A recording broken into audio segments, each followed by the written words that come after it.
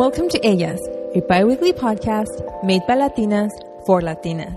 I talk with talented, inspiring, and empowering women that are living their dreams and making a path for the next generation. I'm Brenda Hernandez Jaimes, and this is Ellas.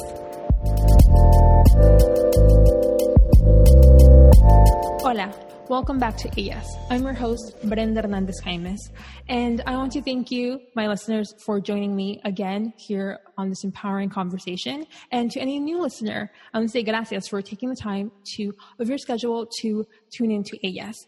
You know, Ellas is about sharing these empowering conversations with inspiring Latinas who are creating an impact in their lives, in their career, and ultimately in our community. And which brings me to announce this big news and recent honor. Ellas was recently named as a must-listen podcast for high schooler and up listeners by Etre Girls. And this just motivates me to continue doing this work and to share these inspiring conversations with empowering Latinas, which also brings me to today's guest. For episode 41, I have the honor of introducing Lorena Soriano. So before I go into Lorena's bio, I want you to imagine a world where Alexa had been launched as a multilingual subtech device and not have waited 4 to 5 years later to be multilingual, to have this feature. And to imagine we're living in a world where all this tech devices and things that we utilize in a day-to-day basis comes with these features. Well, that change is ultimately needs to be given by the inside. And the woman, my guest, who is making the work to create this change is Lorena Soriano. So Lorena is the founder and CEO of Every.1, where she believes Every.1 matters when you're changing the stats to ensure we all have an inclusive and equitable future in STEM. Lorena is a community leader, keynote speaker, Forbes Fellow, 3 times founder, and ardently supports those changing the world. A believer in following her dreams and passions, Lorena left corporate America to pursue her own dream of becoming a woman in STEM. While completing her BS in biochemistry, she found an inclusive women in STEM community and who supported one another and inspired her to create Every.1, where she demands change on a daily basis. A staunch advocate for physical and digital networking, she believes that community and collaboration are keys to success. She's living her ultimate dream of marrying STEM and business. Please welcome Lorena Soriano. Hola, Lorena.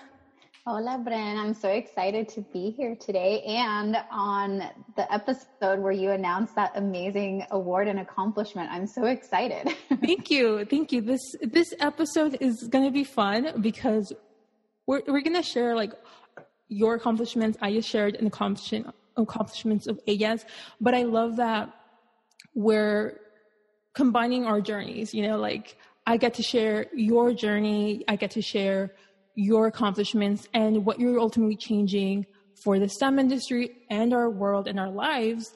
And it's an honor that you're doing it here with Ellas and with me. So thank you. Thank you. So before I start every conversation, I like to begin sharing with me and our listeners, who is Lorena? Lorena is a girl and a woman that truly believes that we can all change the world. And this is different for all of us, where if you follow me on Instagram, I have the handle Girl Change the World. Yes. We can change it. For me, my focus is on women empowerment. It's diversity in STEM. It originally started because growing up, I wanted to be a scientist and doctor, but never had that representation. I had never seen a Latina or a woman of color doctor, and I didn't think it was possible. The closest thing that I had to a scientist was Bill Nye the Science Guy, you know, whenever the teacher would roll him in on the TV. And so ultimately, I didn't pursue that dream that I had. And I ended up, I played it the safe route because I went the business route, which felt safe, secure. My very first job, I ended up going into a Fortune 30 company, which my parents loved because number one, they knew the company, they could pronounce the name, and they said that it was stable. So I busted my butt and I got in the habit of every single year I would get a promotion after promotion. It almost got to the point where hey, okay, the clock is ticking. We're almost at the 12 months. Where's that promotion? So I definitely advocated for myself. And whenever I had a new manager, it's like, hey, these are the types of things I'm looking to accomplish. What are all the steps that I'm going to need to take? Having that mentality helped me excel in that first Fortune 30 company. Then I moved to another Fortune 500 company. And during that time, I had the opportunity to move across the country for a big promotion. It was actually to Miami. I was living in Las Vegas at the time, but in Miami, I felt, oh my God, yes, there's going to be other Latinos. I could like play my music. The weather's going to be awesome. There's weather, like the beach and everything. And I was so ready to make that jump. But then I said, is this what my life is going to be like for the next 10, 15, 20 years? Yeah, I'll make good money. But ultimately, am I giving back? Am I quote unquote changing the world? And I said, if I've accomplished all of my goals and dreams thus far, then why can't I pursue that little childhood dream that I had? And so during that time, I ended up, I say I quit, but my managers were like, no, we're going to figure out a way to make this work. So I became a full-time employee, which was working like 60 hours a week, and a full-time student. And for the first time in my life, I didn't really succeed because I was pouring on, both ends and really like burning myself out. Ultimately, 6 months after doing that, I quit and went to school full time. And during that time while I was completing, I went into bio pre-med because I wanted to be the doctor, but I loved organic chemistry so much. And I don't know if I loved it just because of the content, but I was told organic chemistry is going to be the hardest class that you're going to take in your undergrad. And I said, okay, that means I need to start studying beforehand. And I did. So whenever we would have lecture, I had already like read the book. I did my notes. I reviewed my notes. So when I would get in there, I'm like, yes, I understand everything that you're saying. So I passed both semesters with A's. And maybe because like, I love that I understood it and I love that I did it. I loved chemistry so much. So I went from a bio pre-med to a biochem. And, long story short, it turned out where I didn't become a doctor because having volunteered at hospitals, I was like, you know what, I'm not really going to be able to make a change here. There still are so many steps that you have to take, in becoming a doctor in order to get things approved. And being a scientist, the only exposure I had was a white cis old male, like for a scientist that had no personality. And I love that we have video today because you can see like I'm very like bubbly and loud. But I had never seen a scientist like that where I thought, oh my God, they're not going to accept me. And it's gone through all of that, I also saw that I did not have a single Latina professor in any of my STEM classes. So once again, the whole representation thing, long story short, it turned out to where everything that I've done, everything that I've experienced, has led us to Every Point One. And I am the girl behind it, which is Girl Change the World. So seriously, like anything from, back to being 3 and 4 or pursuing those dreams, we can change the world. Or if somebody somebody or something rubbed you the wrong way last week and you're like, no, I want to change the world for the better because of this, we can change it. So that is who Lorena is, somebody who believes that we can change the world. That's awesome. I think that, so let's unpack because there's a lot of things that just makes me so interested and like excited to like peel. You wanted to be a doctor since you were very young. So then you went into corporate America and then you just exceeded, everyone's expectations yourself. You accomplished so much. Let's go back into that. Like, how were you able to demonstrate, to show your worth to the companies that you were in, the big Fortune companies that you were in, and really advocate for yourself and seeing your team and supervisors advocate for yourself to grow inside these companies? How was that journey like? Yeah. So the Fortune 30 company was actually Wells Fargo. So I remember this is hilarious because I was still living at home. I was in my bedroom and I had just recently applied. So I completed my application. I waited like 2 to 3 days, didn't get a phone call. And I called the branch, which was my home branch. It was a branch that was maybe 10 minutes away down the street from where my parents live. And I said, hi, my name's Lorena. I'm calling because I applied and I'm calling to schedule my interview. And so right there, like I was very like assertive. I didn't even say like, hey, have you received my application? I'm very interested. It's like, no, I'm calling because I'm calling to schedule this interview. And I could tell that manager, she was a little like taken aback where she's like, okay. And so she's like, let me look in the system. And so she pulled me up. I was like, yeah, so, next week I'm available this day and this day. And she was like, okay, let's get you scheduled. So I think that was the very first step where I went in there and I'm like, this is who I am and this is how it's going to be.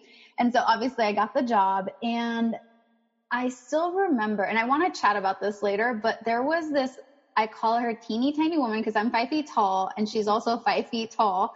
She's 5 years older than I am. She was a couple of promotions ahead of where I was. And she was just like walking the floor, super powerful and dominant. And all I said is, how can I be who she is? Because I love the power that she has. And she's a Latina as well. And so one day I had lunch with her. We ended up taking it at the same time. And I was so nervous, like, to approach her because it's like super powerful. You just not 5 feet tall, but still, it's like you knew who she was. Yes. And so I asked her, so can you tell me how you got to where you got? And I just like shut up. She started telling me, well, this is what I did. This is what I did. And I said, okay, very cool. So now I know all of the steps. And I started asking her, what about your job? What are the things you have to do? And so what I started doing that same afternoon, I started actually doing tasks that were going to help her succeed in her role. So I demonstrated, my worth and that I was valuable to her. Therefore, she kind of took me under her wing, and my managers knew that I wanted the job that she had. She knew that I wanted the job that she had. And it was 3 jobs ahead of where I was. But in 1 year, I skipped 2 promotions. So I was right underneath where she was. When she left, they knew that I had been groomed for that position. So it was one where I knew what I wanted. I kept my eye on the prize. And every single meeting, I demanded one-on-ones with my supervisors. So I can say, this is pretty much for me to be able to brag about all of the things that I've done. And okay, what am I missing? What are the other things that I need to do? So it was from day one, just me being who I am. And I'm the little short girl that always is loud, demands what she wants. She'll smile at you. My mom actually has a story when we were in Mexico. I don't remember because I was very, very young, but I would always smile at everybody. And apparently this lady on the bus did not smile at me. So I pinched her. And so, yeah, I pinched her because she didn't smile back at me. But it's one where it's like, you're going to notice me because you're going to notice me. But it's like, let's be good, happy, smile, the whole way through. But even growing up, I always thought the world was such a happy place because everybody was smiling back at you. But I later learned it's because I was the one that was first smiling. They would see me smile and they would reciprocate that. But yep. So that's how I was able, climb that ladder. I let it be known. This is what I was trying to accomplish. And I demonstrated my worth time after time.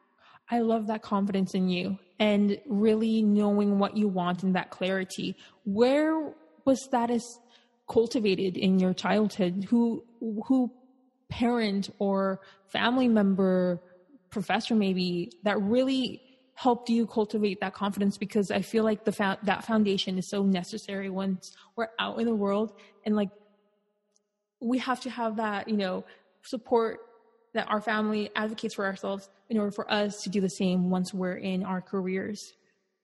I think it's 2 things that happen. So I always say I am a perfect blend of my mom and dad. My dad is the very assertive, traditional macho, Mexican man where, power comes in. When he came to this country, didn't know the language, but it's one where he's like, I'm speaking English. If you can't understand me, it's your fault because I'm speaking your language, so I come from that. And then my mom is, she's a social worker by trade. So it's just the kind and the giving. So I think just putting those 2 together where, yeah, I come in and I'm not just straight up demanding, but it's where I know that the services or what I'm bringing to the table, will complement what you're needing. So let's, make that partnership or make that friendship happen. So I think I approach it from both sides. And another thing that I think got me the confidence, because I later learned in life, when it's just for me, I will kind of hesitate. And when I say it's just for me, it means if I'm the only one that's going to benefit from me having that confidence, I will sometimes be like, well, do I do it? Do I not? But when it's to benefit somebody else, oh, you better believe that confidence shows up like that. And I'm the oldest, but the shortest, but that means I was the one to learn English in my family first, where I could have a conversation. I joke and I say my mom would prestarme, so she would lend me to my aunt. So whenever we had to go to the doctor appointments or to the lawyers, I was always the translator. didn't know all the words, but it's one where it's like I knew enough to string them along, and I knew that it meant that I was helping my mom or my family. So that's where I think I started developing the confidence, because I was having these serious conversations with adults, with doctors and with lawyers, where, okay, my mom is saying this and this is what she wants. And so, you know, I was speaking like the little adult. So I think all of those things happen in order for me to have that type of confidence that I have now. So amazing to hear, because it really, having that confidence to benefit for others is definitely a demonstration of what you do in your history of being an entrepreneur, right? And then currently with Everpoint One, it's definitely that connection that goes along the way. And that's really inspiring. So let's go back. So you were in Wells Fargo, and then you decide to change companies. And that's when you start looking more into your education and just going back to that dream of being when you were younger. I think it's great to know that the company you were in was supporting you in that way of like, yeah, you can go back to school. You're going to be a full-time, employee, and you can also go to school. Like I think it's also very rare, but I think with companies that really know the value of their employees and their team will do that investment in their employees. So can you share that journey of how that came to happen? How did you advocate to be a full-time employee while also focusing on your education? Yeah. So the company that I moved to, I actually ended up being the youngest one in that position. Mm-hmm. The people were about 7 to 10 years older than I was in the same role. So I went in there with super confident attitude, and just from week one, I started showing what my worth and how I could contribute to the team. I was a solo performer, so it meant I had my individual quota, which played into the larger team. But it's one where I kept demonstrating my worth and I kept hitting all of my metrics. And 2 years later was when that opportunity did come mm-hmm. up, to either move across country or, stay here and go back to school. And so it was hard because I'm one where, you respect your elders, you respect authority and everything. And I didn't even think it was going to be possible. So I was prepared to quit. I remember going to not my manager, but my manager's manager. Mm-hmm. And that's actually something, let's talk about that too. When you said, how are you able to be successful? I always had great rapport with my manager's supervisor. And not at Wells Fargo, but at the next company, which was ADP. That one, I had weekly one-on-one coaching with my manager's manager. So yes. That's one of those where I had not only my manager advocating for me, but their manager too. And they knew how I thought, what I wanted to accomplish. So we would collaborate weekly, Friday, every time, at 2 p.m. That's whenever we would have our chat. But, yeah, so there's that. And I'm so sorry. Can you remind me of the question of what we were talking about? Actually, yes, we'll go to that question, but I want to ask you, that's something rare and depends on the person, because mm-hmm. I would imagine if you're so connected with the manager of your manager, how do you smooth things over so your manager doesn't feel that you're overstepping in a way or not seeing the value that they have or to bring? I think that's also very important. Yeah. So I'm trying to think back to how that happened, but it was one where, my manager's manager was the same level manager as my manager when I first started at the company. Mm-hmm. I actually had one of my interviews with him, and I thought he was going to be my manager. I ended up having a different manager, but number one, it's I knew him on the same managerial level. When he moved up, it was one where I think it's so important as employees to know what type of coaching style you need. Technically, it's the manager's responsibility for them to know, mm-hmm. hey, employee A likes to be coached this way and supported this way. Because some, it's very hands-on. Others are, I just leave you to do your work and you do that. Others is you check in with me. And so I approached it on the side where I know what type of coaching I need. I need, share with me examples. If you tell me this is how you did it, I can start getting ideas and then go on my own and make them my own. Yeah. So it was that where I remember having the conversation where actually with him, just one time, like out at lunch, and it's like, hey, you know, I'm realizing these are the types of things that I want to accomplish. So then he was the one that's like, you know what, let's go ahead and start meeting. And it started with just like once a month. And then little by little, I would knock on his door like, hey, Brad, do you have some time for us to go ahead and chat? And then it turned into 30 minutes to then an hour where it's like, hey, let's just go ahead and get on the calendar. And I remember saying, hey, do you mind if we, you know, make this like a regular thing? Once he said yes, then I asked, do you want me to go ahead and talk to, you know, Shannon, or are you going to be the one to talk about it? Went down the office and was like, hey, you know, have been getting a lot of great advice from Brad. I want to keep this going. So I just wanted to let you know. And it's one where she's benefiting off of me being, you know, successful. And ultimately, like, it's a win-win. So it's definitely like the way that you approach it. And also, I remember the question that we were talking about before about the school thing. Let's just transition to that. Perfect. So I told him, you know, like I said, I was prepared that I was going to have to quit because there is no way that this company was going to bend the rules to do this. And I went in there. I knew that I had money in the bank account because that's how I was going to pay for school.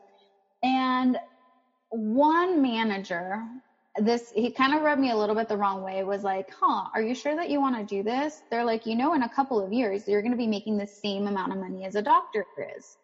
And I was a little surprised because I said, I'm not doing this because of the money, because you're right. If I was doing this because of the money, I would just stay here. Yeah. And once I explained that this is what I'm trying to do and, you know, I'm going to have to leave, I think because I was such a great employee performer for them, they didn't want to lose me. And they were willing to figure this out where they said, okay, what's your schedule like? And then we talked about it. I say I whiteboarded because I love whiteboarding, and we figured out how it would go ahead and work.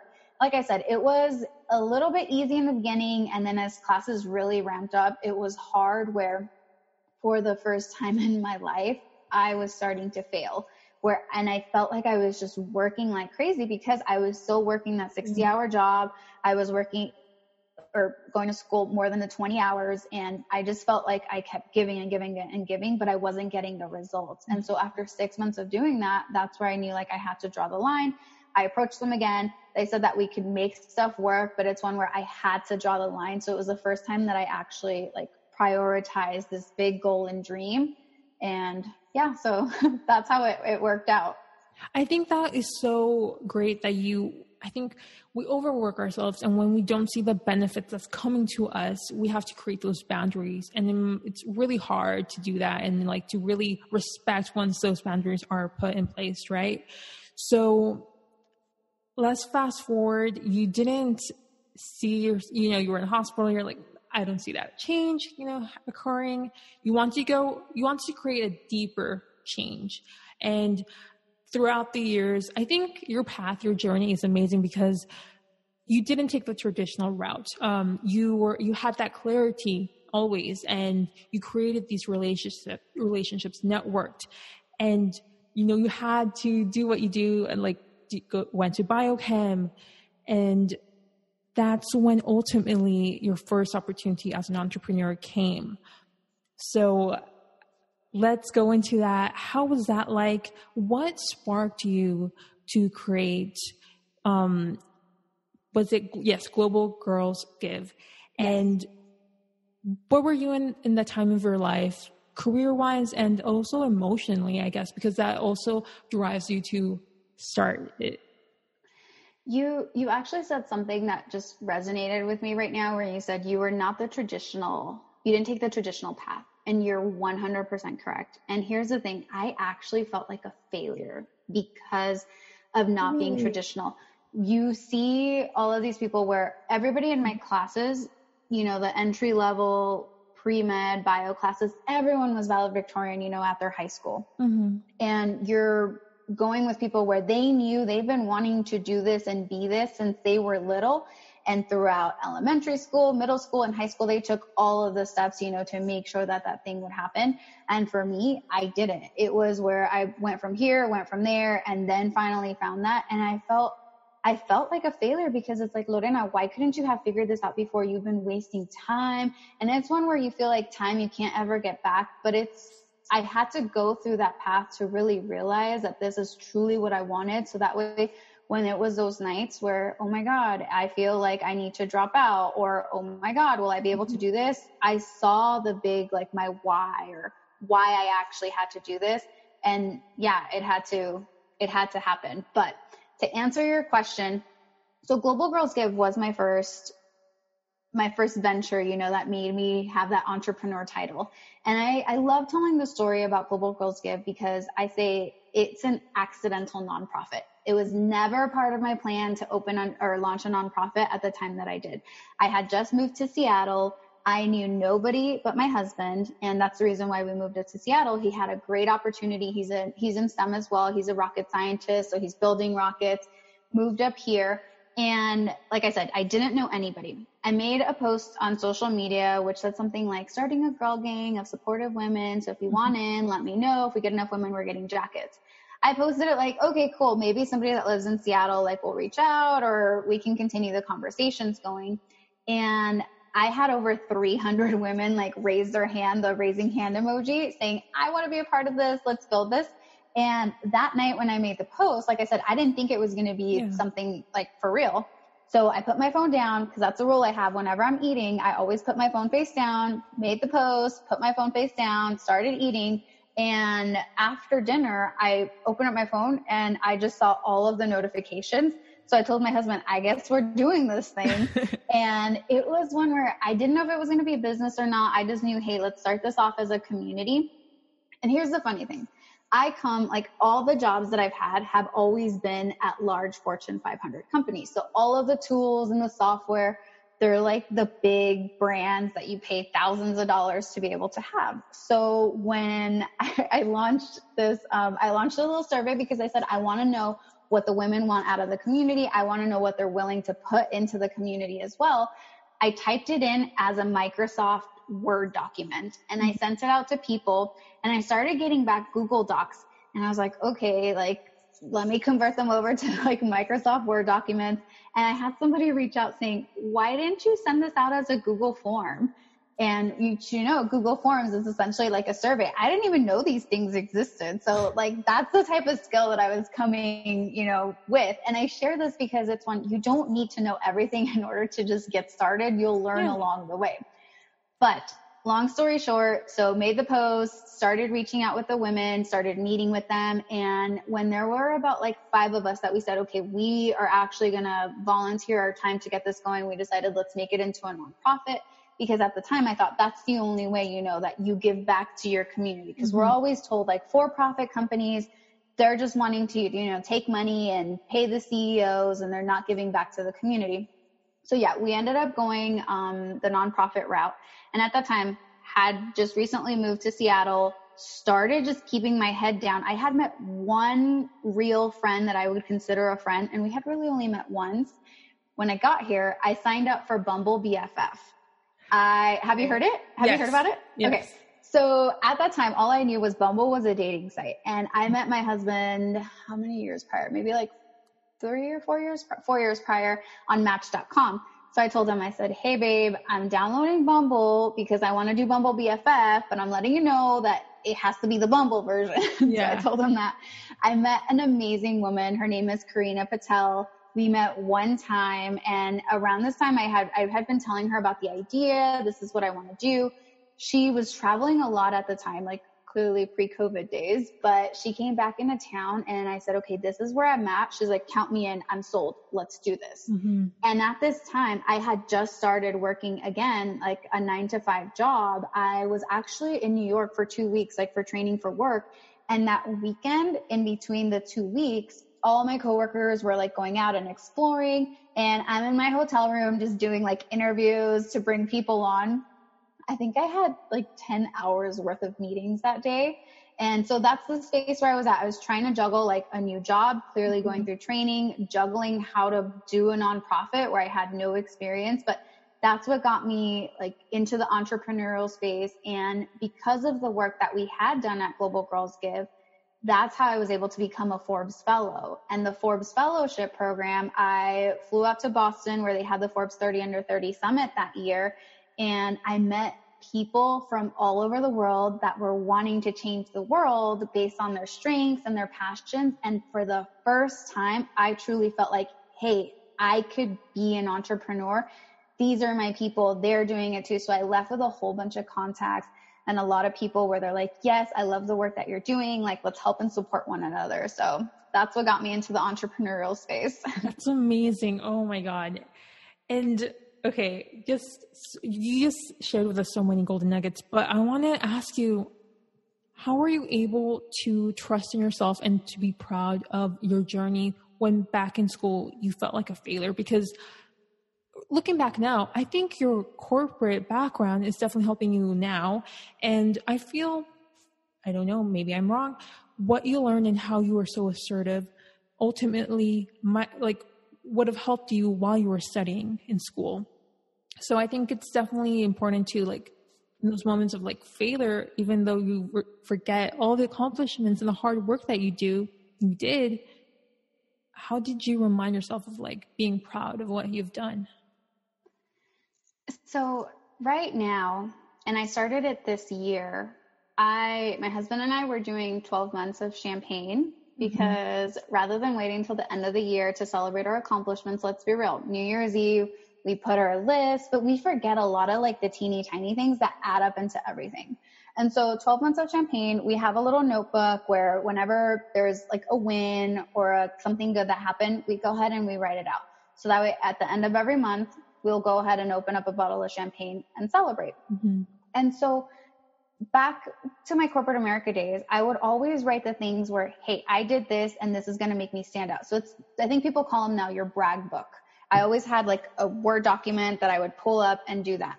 And so I think here, little by little, I started remembering like, oh my God, I had this win. Like there is one time my physical chemistry classes or quantum chemistry was one of my hardest classes ever. And the very first test, I failed. I got a D on it. And from there, it's like, okay, let me go ahead and just study, ask for help. And I ended up getting an A on the next one. So it's just those little wins, however small they are, celebrate them. Celebrate them because the thing is they all add up. And one thing that I love doing is I actually go back and I scroll through my own social media. Sometimes you'll see me post on my stories, a post from like a year or a year and a half, because I go through it and I find one and it's like, damn, like Lorena knew what she was talking about. Like who knew that something she wrote a year and a half ago was going to be hitting her, present day today.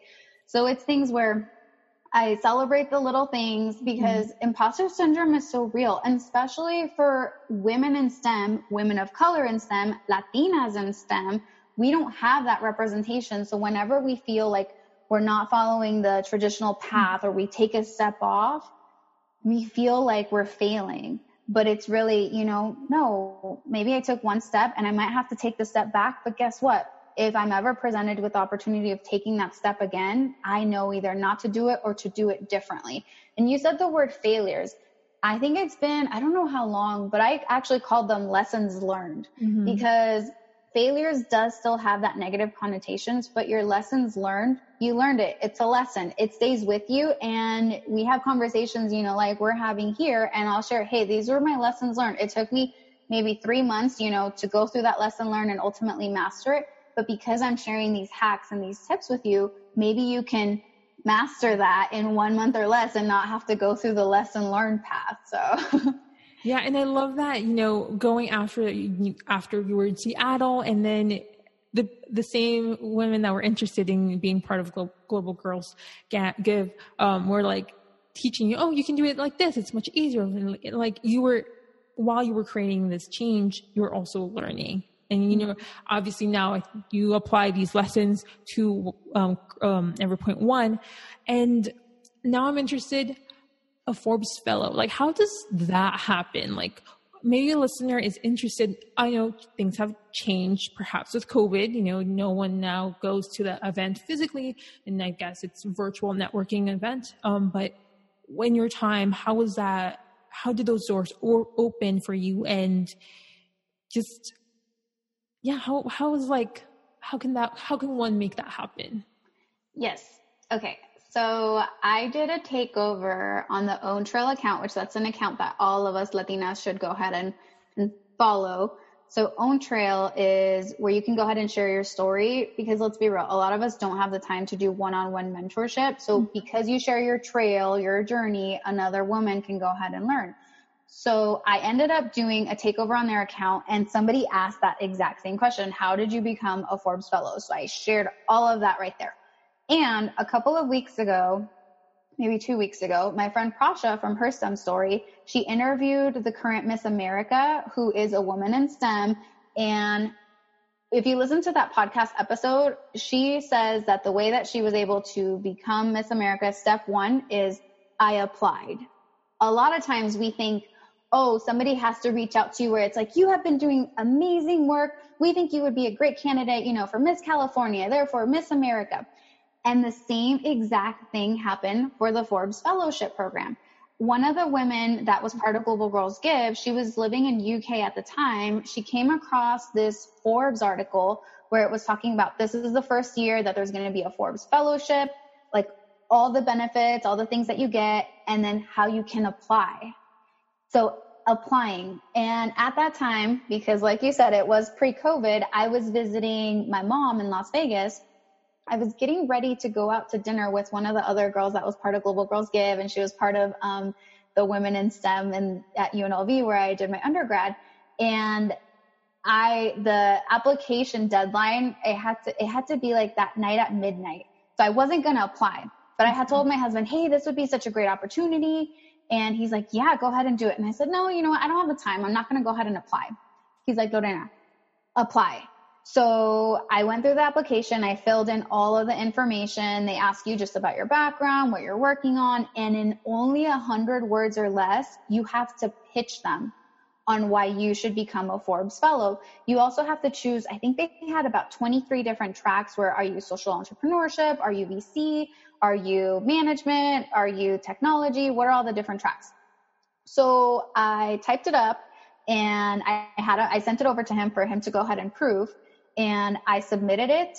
And I feel like, I don't know how many weeks later, I was sitting back home in Seattle. I was taking my lunch, which before I take my lunch, like I said, I put my phone down. But before I put it down, I was like, okay, let me go ahead and check my emails. I saw the email where it's like, Lorena, congratulations, and just being accepted. I thought I was getting like punked or pranked, but no, it was real. But see, it's applying. Right. So with us having access to the internet, put the Google search keywords. What are all the things like fellowships or applications, and tell your friends like, hey, I'm wanting to do a TED Talk. And we know that there's so many TEDx talks now where you can say, I'm wanting to do a TEDx talk in San Francisco. Well, who knows? Maybe a friend knows somebody that knows somebody. And that's something where we can talk about like the 5 people that we should have, in our lives. Yes. For helping those things happen. But ultimately is you have to convince yourself that yes, you want to do this. And 2, if it requires applying, which a lot of things do, apply. So I think I made a tweet a couple days ago where it's Miss America said, I just applied. Lorena says, I just applied. So just apply. Yeah. And I think a couple of weeks ago, or maybe a couple months ago, you had Gloria, Chic Chem was on your podcast. She's actually the one that introduced me to AYAS. And she just got a fellowship, which is going to allow her to be pretty much put her on the track to become a professor in some of the Cal State schools. So she applied as well. Apply, because let's be real, the president, the whoever, the owner, they're not going to come knocking on your door to say, hey, we think you are a great candidate for this. Similar to with work, you have to advocate for yourself. And when it comes to opportunities like this, heck yeah, apply and brag about yourself. Yes. I think we have to be our own cheerleaders, because if we're not doing it, then as you said, the people around us won't even be confident enough to advocate to help us grow in where we want to go. Mm-hmm. And yes, congratulations to Gloria. Seriously, you should listen to that episode. It goes full circle to what she was talking about in that conversation. And going back to you, Lorena, you said something that corporate, like business that profit are like the devil, like, oh, they're evil. So you decided to go to the non-profit route. what were the lessons learned during that time that ultimately you apply now for Every.Point One, and that made you also start Iceland Consulting? Because I feel like your entrepreneur path is definitely like a stepping stone, like a stair that ultimately has given you the opportunity to start Every.Point One, and like all the lessons, that experiences that you went through is now to grow Every.Point One into what it is now and for the future.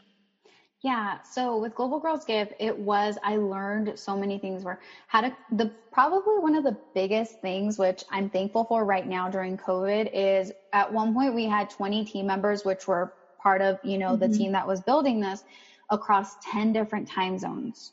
So I had to become very good at taking meetings like this, Zoom meetings or Google Meet meetings, scheduling, getting everything aligned. And that's probably one of the biggest takeaways, because before that, all of my meetings, whenever I would meet with clients, it's face to face. I am pitching them, a $500,000 solution. And it's like, you're used to doing the presentation, all this. Now you're a pro at doing this right here, which, let's be real, you could be wearing your pajamas at the bottom and then just like business at the top. So that was one of the biggest lessons. But because of Global Girls Give, I learned that, hey, you actually don't have to wait until you retire corporate America or retire whatever your job is to become an entrepreneur. Mm-hmm. So I made the decision that come January 2019, I was going to become an entrepreneur full time. I had already been thinking about it, early 2018, because of the experience I had at Global Girls Give, talked about it with my husband. So that means that we put pretty much everything that I was making at my job into savings. So that way I would be able to have, the ramp up to be able to afford this and everything. So that was the number one thing. Number two is I felt that I didn't have the background to do this like officially, like on my own. So a program that had launched the University of Washington, it was their first cohort. It was the Women in Entrepreneurial Leadership class. So day one, I go in and they ask us, what are you hoping to gain from this class? I said, I want to learn all of the things that I don't know, so that way I can either learn them in this program or learn them on my own. Because whenever you're like, whoa, I didn't even know that this existed, or that that's how this was supposed to be, once you learn it, you know it. And through that program, before that program started, I knew the business that I wanted to launch. In this class, it was 6 months. They basically have you launch your idea if that's what you want to do. I chickened out at the end of month one. I was going through the book that they have us go through, which is 24 Steps to Disciplined Entrepreneurship. Mm-hmm. The author, Bill Outlet, he's on my bucket list to meet one day. He runs the MIT MBA program. It's a great book, great read if you're getting started. But ultimately I chickened out. I said, nope, this idea is way too crazy. Nobody's going to go for it. And like I said, I chickened out. I had been talking to one of the girls from Global Girls Give, and she's like, well, you know what? Like, I've been thinking about, doing my own business too. She is a woman in STEM. She's a physicist by trade, me biochem by trade. I come with the business background. She was in the business world. We're like, hey, what if we did a business so that way we can provide our services, the things that we know, to science and tech businesses to help keep them in business longer. And I was like, yeah, let's go ahead and do this. And that's what the beginning of Iceland Consulting was. So it's essentially my plan B. It's a plan that I never had, but it was safe because I had been doing this for 10 plus years already. Mm-hmm. And now I was going to have somebody else to do this with me. I wasn't going to be by myself. Long story short, we launched this, and we later found out that we were not going to be, let's just say, the best fit for us to continue doing the business.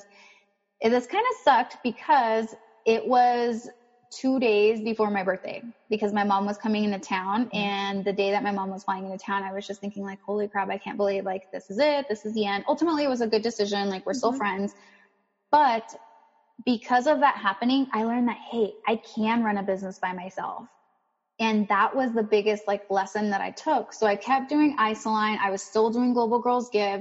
And I said, Lorena, once again, if you've exceeded, all of your goals, all of your metrics in corporate America, you survived a biochemistry degree, which all of the stats say that you're not going to. You've done this business. You've done a nonprofit, which was not part of your plan. Do it. And long story short, all of this ultimately led to Every.Point One. Was I scared? heck yes, but it's one where I took all of the lessons that I've learned at Global Girls Give, at Every Point One, Corporate America, my biochem degree, and it all resulted in this. And remember earlier I mentioned I have the superwoman confidence when I'm doing this for somebody else, right? Yes. Well, Every Point One originally started as a platform for women of color in STEM. Mm-hmm. We say every 0.1 because every 0.1% matters when you're changing the stats. Women of color are the least represented. So I was like, okay, we're going to go ahead and change the stats. And so when it came time for me to start reaching out to businesses like, hey, we want you to go ahead and partner with us and all of this, even though we didn't have a product, I was nervous, but I said, no, I need to form these relationships because I need them to become clients because this is what's going to help the women of color in STEM. And so I put them as a priority. And so you better believe I was taking these phone calls with like high level CEOs, selling them on this idea. So everything, you know, that's happened down to the confidence, the lessons learned, and the wins led to Every Point One. Yes. And I feel like looking back and, you know, like you shared your journey and like, I think it was like perfect. You know, we said it's not the traditional path, but it was a perfect path for you and where you currently are. And that is amazing. And, you know, let's go deeper into that entrepreneurial journey. You revealed, you know, a great tip. You decided to go to be an entrepreneur. So your husband and you decided, okay, this money, what I'm earning is going to go to my savings for the future. But let's go deeper into more steps because as Latinas who are born and raised in the U.S. or live in the U.S., we don't come from a rich family. You know, we may have generational wealth, but that is very low. The percentage is very low. You know, our parents come here and some are homeowners, some are not. So you had this experience, you know, in our earlier chat before this recording, that you heard that this young woman said, oh, you know, like she would have her parents' money to help her out. Well, mostly, you know, you and I, like, we don't come from that background. And for our listeners who are Latinas who may have that same experiences as us, they don't also have that. So what is necessary to fundraise for your business to start that and also to continue growing it once you have started it? Yeah, I thank you so much for asking this question because number one, this is why we need to continue sharing our stories. Mm-hmm. We need to demystify what an entrepreneur is. Like you said, we talked about this before. And at that point, I had just come back from a conference where this woman was wanting to open up a studio and she asked the panelists, hey, so how did you get started? Like, how did you fund this? Because a studio takes a lot of money to get going. She's like, oh, you know, I got a loan from my family, a $30,000 loan to get me going. She's like, and my advice is, if you can, get the loan from your family versus getting it from the bank because that way you don't have to pay interest. And that just rubbed me the wrong way, which, yes, you know, that's her story and that's her journey, but it's like we need to acknowledge the privilege that we have with everything. And so you're 100% correct. Some of us may have those. Heck, I'm trying to build that so that way my kids, my grandkids, it's like, oh yeah, you want to start with a little lemonade stand? Cool. Like, let me like get you going and all of this. Heck yes, we're not knocking that out, but this is our time right now and we can't wait, you know, for those things to happen. So we have to take that power. So what I would say is, yes, we did the whole savings thing. That meant we had to cut back on a lot of things. I had just moved to Seattle, so it was still year one. And of course, did I want to go exploring? Did I want to go like buy a new kayak, go out and travel? Yeah, I wanted to, but we weren't going to because this is the priority that I put for myself, you know? So that was number one. And we went through all of our finances. We said, what can we scratch out? And I will say it's so important. Make sure that you still have a little bit of a budget, like for self-care. If date nights are the thing that's important, or you like to go to a movie, you like to read books, give yourself a budget for that. So that was the number one thing. Another thing that I want to mention is It truly depends on the type of business that you're building. Because if you are, for example, like Iceland Consulting was a consulting company, the overhead to get going, it's not that high. You technically can run your company out of your computer. Yeah. And if you're in consulting, you yourself are the product. You don't have to create something. It's all that's in your brain. You're putting it out on paper, and then essentially people are paying you for what's in your brain. So if you want to go the consulting route, just know that one doesn't have a lot of overhead, which was helpful for one starting Iceland. If you're wanting to do a nonprofit, it's going to be, that one will go ahead and cost you time and money, because it's going to cost you money to get everything filed. You have to have your board as well before you file. And then a lot of times if you're wanting to go the nonprofit route, it's because you want a 501c3, which means, for tax exemptions. That will take up to a year. So you have to be okay with, is your business not going to be making money because you can't take donations? So what are the other things you can do? For Global Girls Give, our ultimate thing was we wanted to give back to the community. So we started doing monthly events where sometimes we would clean up the park, clean up the beach, or we would have fundraising events. So we had people actually for a back to school supply drive because of Amazon. We had people from all over the world donating school supplies to children here in Seattle. Right now, EveryPoint1, we are a tech startup.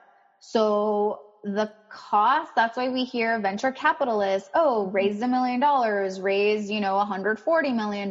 That is the route that we will be going towards. So for me, I was a one-woman team for the longest time. I knew that I needed tools. So there's software tools. Those cost money.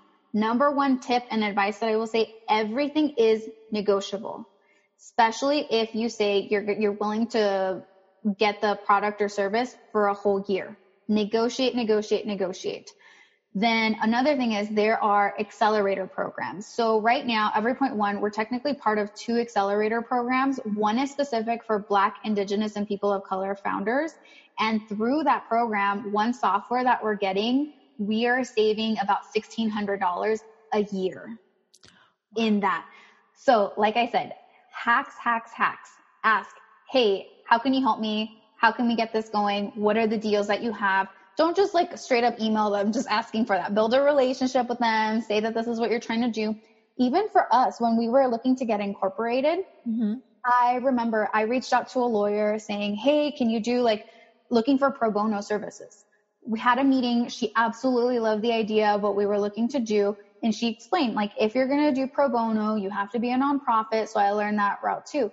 However, she put me in touch with the team, and I had already met them as well here in Seattle, where I pitched them the idea. And actually what they did, it's a law firm that they took us on where we're not having to pay for any of our legal work up until we do our first round of fundraising. From then, that's when we pay them. So sell, know what your business is, sell yourself, ask for help as well, because people will come out and they'll help you. Another thing is, if you know what your business is, like the service, the product, we start with crowdsourcing or crowdfunding. That's usually what people refer to. It's the friends and family round. Let's be real. Our friends and family don't have the money to help us out with that, but it gives you a chance to prove market validation. Because if you put, hey, this is what my service is going to be, and, either Kickstarter or iFund Women is another one, then you can show that, hey, people actually are willing to go ahead and buy from us. If you can, build your MVP as quickly as possible, because that you can start selling, or you can start getting clients. Even if you're offering the service completely free, you can say, I have 1,000 users. And that's so important for when you go the VC route, which is venture capitalists. You go down that route and you can say, we already have 1,000 users, or we have 1,000 people that have signed up that they want this to exist. And then you're going to be open to that. My biggest advice for that is hold off as much as possible, because when you bring the VCs into bed with you, you're really bringing them into bed. It's now a relationship similar to you being married. They're taking a percentage of your equity. They're giving you advice on how to run your business. So you want to make sure that it's a venture capitalist that aligns with what you're looking to do, that they're going to be there to support you. Yes, they bring the money, but they bring expertise as well. But hold off as long as you can. Apply for grants as well, if that's one of the things you can do. Because of COVID times, there's so many grants that are out there. Apply. But it's always the things like, how can you hack? And it ultimately depends. side hustle it for as long as you can. Or if you say, you know what, no, this needs to be my number one priority, then, you know, like AOC, go bartend. Like, what are all of the things that you can do? Because ultimately, like, this has to happen. Like, the founder of Shop Latinx, she said she was Ubering 50 hours, like a week, while building Shop Latinx. And now she's part of an accelerator program. I think it's either Techstars or Y Combinator. And she's like, now I have the business development person at Uber as one of our mentors. So it's one where it's not going to be an easy path for us. The paths are there. Reach out to other people on LinkedIn. If they've been there, they've done that, they'll share these hacks, and listen to episodes like this where, hey, this took me a long time to learn. What are all the different steps? If I'm pitching a VC, what are all the things that I need on my pitch deck? But once you know it, you know it. Yes. And that goes back to the clarity. And seriously, like you mentioned earlier, like the lessons learned that you have is going to make it much more easier for our listeners to, not go through that route and just go straight to the plunge of getting financing. And, so you started putting your money into your savings. You did that to have that establishment and just to be ready to start every point one. But when was that right time, like for you? Because I want to say specifically for you, because for every different person, it's different, like there's no really like right time, the right moment to start and like leave your job. It can be scary. You're like you mentioned earlier, like AOC did bartending, founder of Shop Latinx, Ubered. But for you, when was that right time that you said, I'm going all in on this? So I had Global Girls Give already, which at that point I was giving 20 to 30 hours a week. Mm-hmm. I had my 9 to 5, which that was minimum 40 hours as well. I was still, I had been married for a little over a year. So I was trying to have a relationship with my husband too. I knew that I was starting the Women in Entrepreneurial Leadership program. So it just got to the point where there are not enough hours in the day. And we talked about it. We made that decision. And I felt at that moment that I couldn't just close up shop on Global Girls Give because we were still giving back to the community and we were helping out. So it was one where I made the decision of, okay, the 9 to 5 is going to go, have the money in the savings. Mm-hmm. We knew that off of one paycheck, my husband's, we could live. It was going to be lean. Like, it's not like we're going on vacations. Did I want to? Yes. I had the money in savings. I didn't have to touch it for like a couple of months because I said, I'd rather eat like ramen noodle soup for like a month and know like that money's there for if and when something does happen. And whenever you're launching, before you make the jump, I would say have sales.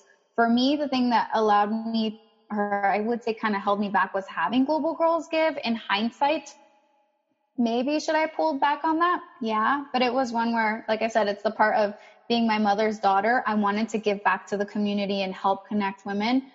It's different for everyone. It's up to you. I'm willing to make sacrifices. Like, for example, I am starting Harvard tomorrow, my online program. And I don't know if you can tell here, but it's like my eyelashes are very sparse. I decided I'm canceling that, Mm-hmm. I want to keep, like, my husband and I, we like to do fine dining. He cooks at home. So we still want to be able to afford like the good quality food for him to cook and for us to enjoy. We recently bought like bikes. We got our camping gear and we said, what can we do, like invest in?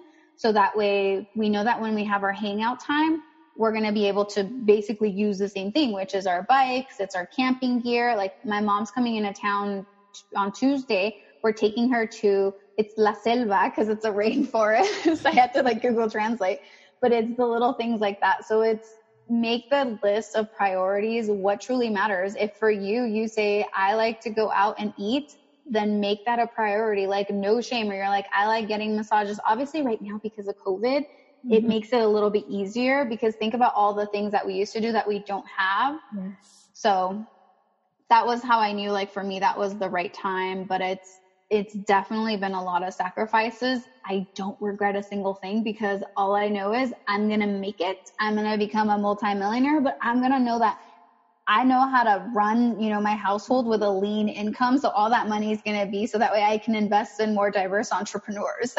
Yes. And I think that's also necessary to remind our listeners, like, you have to make sacrifices in life.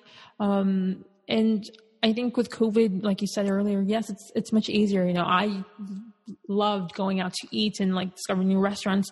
Now I can, save more money, and for my plans for the future. And I think always finding a solution to those sacrifices and reminding yourself of like, okay, this is not going to be forever. You have a plan, you have that clarity of where you're going to go. And I want to say congratulations to you about your new Harvard program. Like, that is amazing. You're just being so clear on your goal and just going after the tools, the programs that you need to be prepared to learn what you don't know now and to take that next step. So congratulations. Thank you. And see, this is actually a program that it took me like 6 months to really like find and know that it was the right one, where I had to let my business get to where it was, where it started as a platform for women of color in STEM. Now you can see it's not a platform for women of color in STEM. I iterated so much on my business that it turned into a full-on pivot. And yeah, I wanted to start these other different programs, but they didn't fully like line up. So it's one where it doesn't exactly have to be the right one at the moment. There is this great YouTube video by Simon Sinek. He did a TED Talk. They shortened it to 5 minutes, and it's finding your why. Whenever we're out at events, people always ask you, oh, what do you do? Rarely will they ask you, well, how do you do it? And never will they ask you, why do you do it? But if we start thinking our why, finding your why is unwavering. Your why should never change. Like, why are you doing your business? Simple to you. I could ask you, hey, Bren, like, why are you doing AYES? And, you will have that answer of why this needs to exist. The same thing goes like with your business, with whatever program. And it's always, what are the things that are going to help you support that why? Because your why doesn't change. Your how will change. For me, it was about changing the stats in STEM. It became more clear, changing the stats in STEM to ensure we have an inclusive future. The how went from a platform for women of color in STEM now to me holding all of these STEM organizations accountable, where your how can change, your what will always change. So it's just like knowing what that why is and what are the things that are going to support it. Yes, and it's good that you mentioned that, because having the why clear and also being open to the change and that iteration. And you said earlier, like, or I think you might have said earlier, like, who your audience is, who the people you're working to help, and your clients, these STEM organizations, to hold these changes that ultimately this year they've been saying they'll do to make a better future and career for our, people of color community and for Latinas. So you started Ever Point One as a platform. Were you afraid to make that change, that evolution into what it is currently now of changing the stats? I won't say afraid. The thing is, I didn't know the things that I now know. I originally went into this where this has to be, it's a platform for women of color in STEM, because what women of color in STEM, first of all, we were saying we need representation. So I said, awesome, let's go ahead and share and highlight the stories of other women of color who are dominating and who are pushing against the stats and are changing the stats. Just by existing, you're changing the stats. And so met with them, and it's like, well, what are the things that you need? Great. You need to get into the STEM workforce, because we hear women of color, like we study STEM, then we enter the STEM workforce. But the thing that I kept learning more and more as I kept meeting with community members, with partners, and with clients is that women of color are leaving at exponential rates. And so the thing is, can you imagine if you go all the way through a PhD, you're in school for 20 plus years, and then you end up leaving the workforce to either go to another industry or just something completely different, or open up your own business? Something's wrong. So it's like, what is that thing? And it kept coming back to, organizations are not built to retain and support this diverse talent. And the crazy part is, talk to any recruiter. If an employee leaves and they have to replace them, it costs easily about $30,000 to replace that employee. And employees aren't just companies aren't rolling around with just 5 employees. Like, no, they have thousands. Some of them have hundreds of thousands of employees. So why aren't they fixing this? Why are they not trying to figure out what is the thing that's broken? So in the beginning, I still remember when I was pitching Every Point One, people were like, oh, well, it's a pipeline problem. No, I call BS on that. It is not a pipeline problem. Look at the stats. We are finishing school. We're entering the workforce. But the way that it's built, you're not keeping us there. So the thing is, I first thought, okay, I'm going to go to organizations and be like, pipeline problem, no more. Here they are. But now I said, no, what if let's just say, Bren, you're looking for a new job. You're a mechanical engineer and I help you get a job at ABC company. What if you come back 2 months later and you're like, Lorena, ABC company, there are so many microaggressions. My manager doesn't support me. Like there's no respect. You're going to be like, Lorena, what happened? Why did you help put me in this company? So then I started thinking, no. The companies have to fix what's going on. They have to change the way. So ultimately, every point one, like I said, we iterated so much into a pivot where now what we're not the community, but we go into organizations and we demand change. We go in and we audit them to see how are they recruiting and retaining the talent. But on top of that, we look at everything from the products that they're creating. Are they accessible to everyone? We talked about Alexa. I feel okay saying her name because I don't have an Alexa in this room. But earlier today, I was showering and I'm a Maluma fan. And so I always say, hey, Aluma, or hey, Alexa, play Maluma. And however, there was a song that I wanted to hear and it's the Que Chimba song by Maluma. So I'm telling her, hey, Alexa, play Que Chimba by Maluma. She had no idea what I was saying. So I had to be like, hey, Alexa, play Que Chimba by Maluma. And I had to say the way she says it. And that's just one thing where it's just language. Imagine people, with certain disabilities, like if certain things are built and they're like, wait, this is not built for me. So it's everything tied to the way that the products are built. We need more diversity. The U.S. Census says that by 2045, the U.S. will actually be minority white. So we have a 25-year clock that's ticking. We need to make these changes now. And if a product is built, imagine us growing up when we saw the news or when we saw commercials, we never saw people that look like us. And if they did, they were only like on Univision and like Telemundo. But now, like I'm challenging these organizations, like it's the way your product is built, the way the people who are building it, but also the way that you're promoting your product and out there.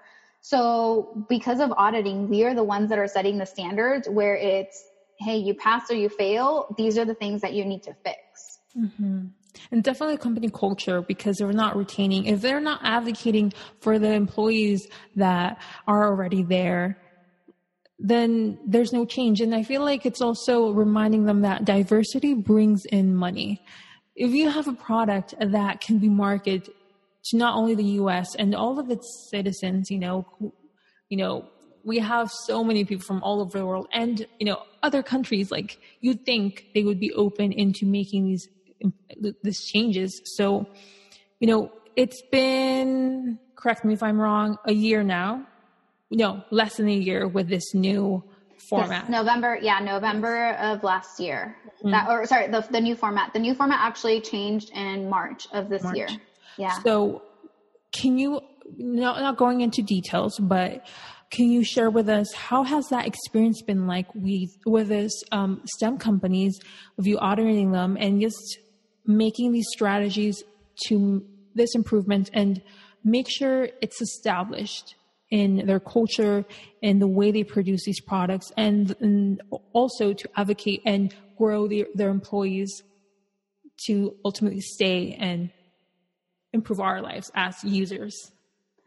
So here's the crazy thing. When I made this switch, I had actually forecasted 6 months worth of research because, girl, if it was hard selling them on just, hey, list your jobs on our platform, can you imagine just like selling them on, hey, we need you to go ahead and think about the way that you're doing your entire organization. So I had 6 months forecasted for this.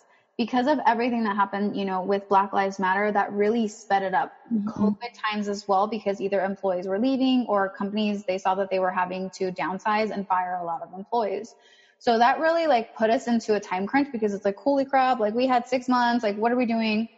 So rather than just rushing into it, which is probably what Lorena version of Global Girls Give would have done, where it's like, no worries, you need this? Cool. I will meet you tomorrow, and just like stay up all night and getting this going. Now it's like, no, you know what? I know that this is something you need because everybody's knocking on our door that this is what they want and that they need, but it's okay. You're going to have to wait until we have this ready for you. But all of the meetings that I'm taking, all of the people that we're working with, they're so open that they want this change. And right now, I will say, if somebody is not open to it, awesome. I don't have the bandwidth to work with you. I want to work with people that they want to actually make change, not where it's, okay, we're putting in a new training, you know, from 4 to 5 p.m. on Friday, just so that way we can say, yep, we checked the box and we're done. No, these are organizations that they understand we're going to have to basically come on in, and on some of them, it's maybe just make a couple of fixes. And for others, it's we need to build this from the ground up. Perfect. Yes. And, you know, I think unfortunately, it's unfortunate that the events of the murder of George Floyd, and ultimately, which gave much more strength and respect to the Black Lives Matter movement, and COVID happened. So it's definitely, all of these things is ultimately helping you and Every Point One actually make a great change, a positive change. It's unfortunate the events that lead to this, but I'm happy that you are so just focused in being a positive impact in the STEM industry.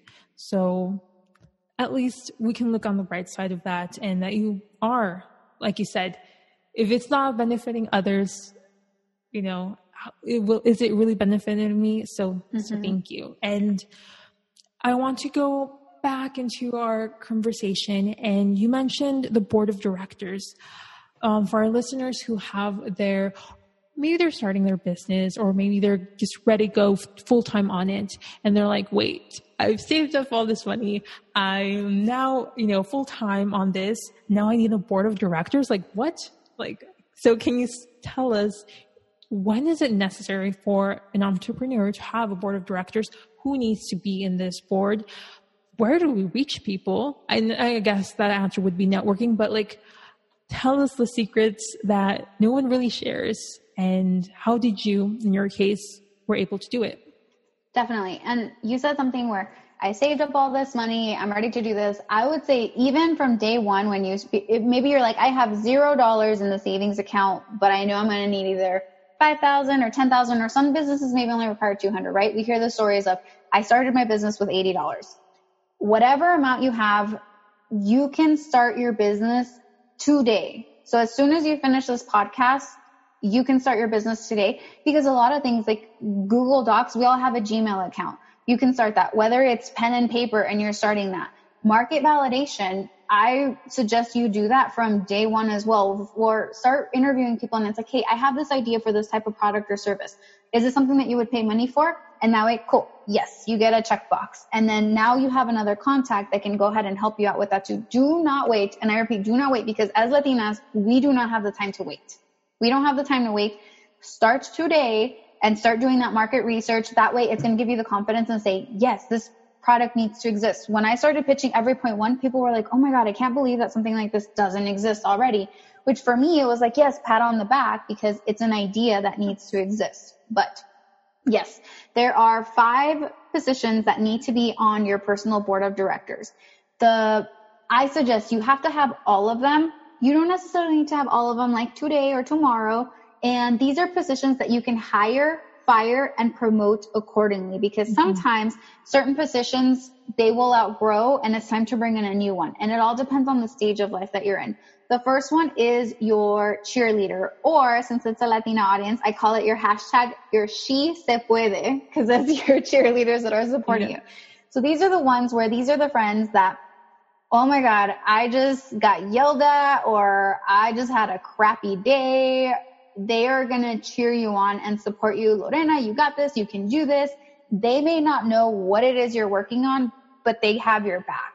They believe in you like no other, and they support you. So it's your She Se Puede.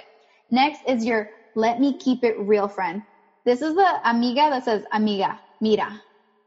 Because they're not going to sugarcoat it. They're ones that they're going to keep it real. They're like, hey, you just did this presentation, or I heard this podcast, and I know you're trying to work on this, but you stumbled on this, or hey, you said this and it doesn't sound right. They're not usually your cheerleader.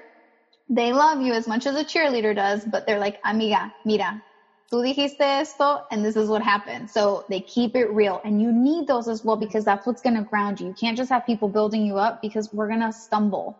We're going to have lessons learned, and you want this amiga on your side. Your next is your connector. So this is your tienes que conocer a.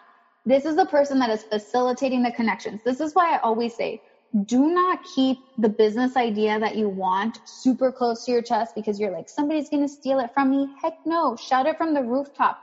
Because if you already have this idea, maybe somebody else has it as well, but you've done all of this research. You're here. You're the differentiator. This connector is the person where once you start telling them, hey, this is what my business is looking to do, they're going to be like, oh, you need to meet with this person. Oh, you need to do this. For example, in January, we had only had the business for 2 months, and I entered a pitch competition because my friend Aileen, who now lives in DC, she recommended me. And I thought like we were way too early. We won the pitch competition, and it just opened up so many more doors. It's people where they're like, oh, because of what you're doing, I need to put you in touch with this. The Forbes feature that came out in June, my friend Sage, the founder of Future for Us, she's the one that nominated me for that. So these are your connectors, the people that are making those connections. You need to meet this person. The fourth one is your mentor or your madrina, because they've been there, they've done that. They are ones where, like, for example, Bren, if you're like, I want to open up a consulting business, or I want to open up a tech startup, you come to me, I've been there, I've done that. So I'm going to mentor you, where this, like I said, took me 3 months. Let's make it happen so that we can master it in 1 month. And finally, this one is the most important one, I personally feel. It's your sponsor / advocate / fellowship. This is the person that says, ¿has escuchado de Lorena? Lorena está haciendo esto. This is the person that makes sure that your name is said in rooms where you're not even thought of or welcome at the moment. This person chooses you. You don't choose them. So they are the ones that ultimately advocate for you. And maybe they start off as a mentor and then they become as a sponsor. A lot of times your sponsor is not going to have time to one-on-one coach you. Mm-hmm. Earlier, I mentioned my friend who, she was this super little powerhouse and all this. She became a sponsor for me. Whenever there was a promotion that was up, she's like, oh, have you considered Lorena? And I say Lorena because that's how she calls me. But she's like, have you considered Lorena for this? So she would advocate for me. She became a sponsor. And it's so important that if you have sponsors in your life, you also sponsor other people, because we need to keep the door open and we need to keep bringing more of us into the room. So those are the 5 positions. It's your cheerleader, your hashtag she se puede, your let me keep it real amiga. She's not always going to be super cool and you're not going to be a fan of her all the time, but it's going to help you. Your connector, the one who's like, tienes que conocer a esta persona. Your mentor, your madrina, been there, done that. And your sponsor and your fellowship person who advocates for you. So those are the 5 people. And the biggest lesson that I would say is once you have them, even if you have 1 or 3 or all 5, keep them posted, especially your sponsor, your mentor. They're giving you advice and tips. Let them know how it worked out, because the last thing you want is like, oh, I made this connection for Bren. What's going on? Rather than like, hey, Lorena, thanks for the introduction. Like, this is what happened. And I mean, I think I even like referred you a couple of people over. Like, I love being the connector where it's, oh, these people are awesome. Like, they need to meet. So those are the 5 people. Soon. What was that? They're going to be on Ella soon. Yay. So, it's going to be a surprise, but you'll be very happy with our future guests. Yes. But yes, you're totally right. You know, and it all goes back to networking, creating these connections, and really not only thinking about yourself, but really giving back, giving forward, because paying it forward, because, you know, you learned all these lessons. They learned all these lessons. And the only thing that is important is like, okay, let me help you succeed. You know, if we continue to do that, I think us Latinas will be able to really succeed and not face all the obstacles that our previous Latinas, our previous generation, you know, face. You know, let's make our path much easier, because, you know, the majority of like white people, you know, they grew up with these benefits, these privileges, let's create this really strong community where we can just also have that same place, that same privilege.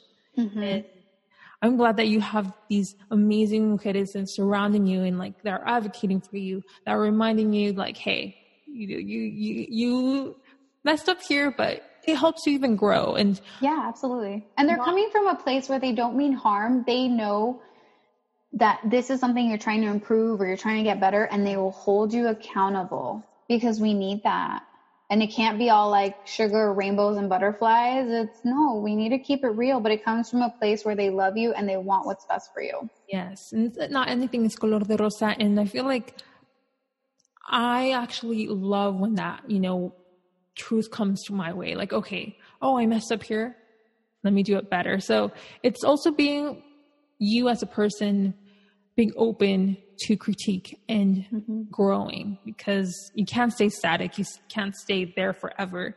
And which also brings me to my second question. Like, you can't stay static. You can't stay in the same path. You're very open to change and developing an evolution of EverPoint1. When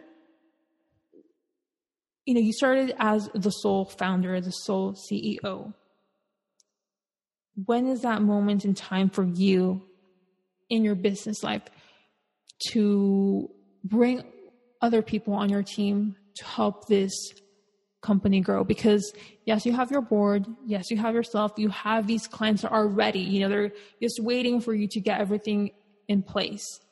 But when is that right time? You're going to say like, okay, I need to give this responsibilities to other people who are also passionate in growing this business.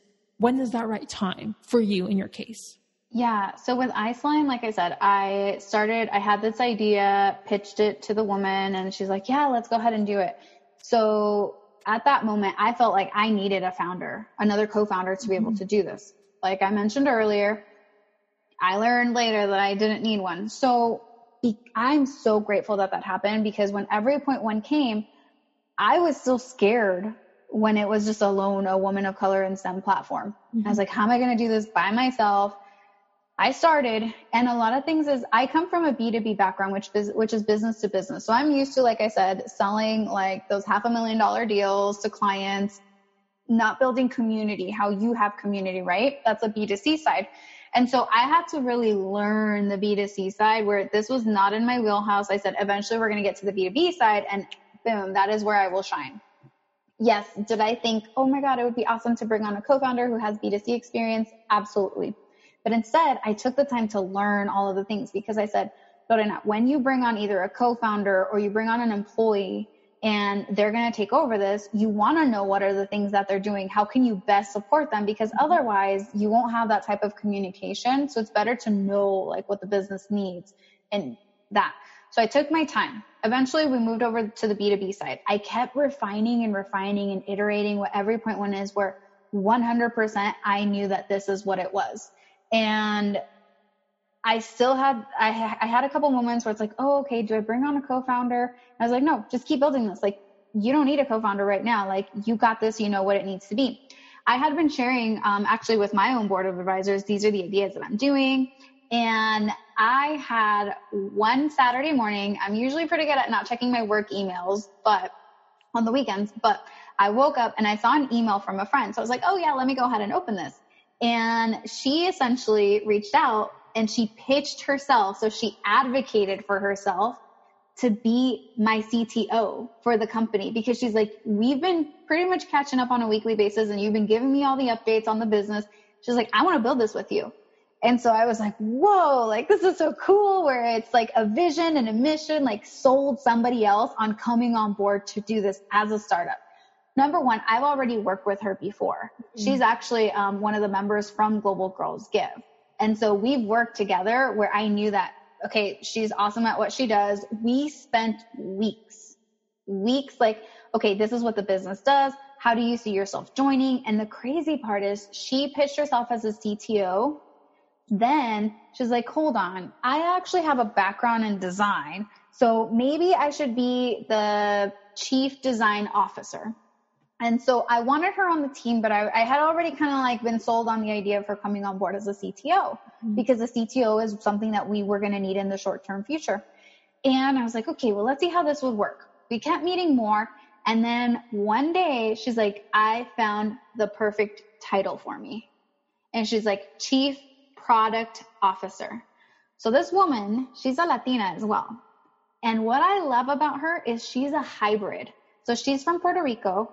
She wanted to go into technology, but it's like, that's not a course that was offered there. She went into design because growing up when she was little, she wanted to be an artist, but it's one where, and I hope that maybe one day she'll be on your podcast, because her story is absolutely beautiful, but she didn't have like that representation. And at that time, you know, we grew up where it's, oh, if you want to be a writer, you want to be an artist, you're not going to make money.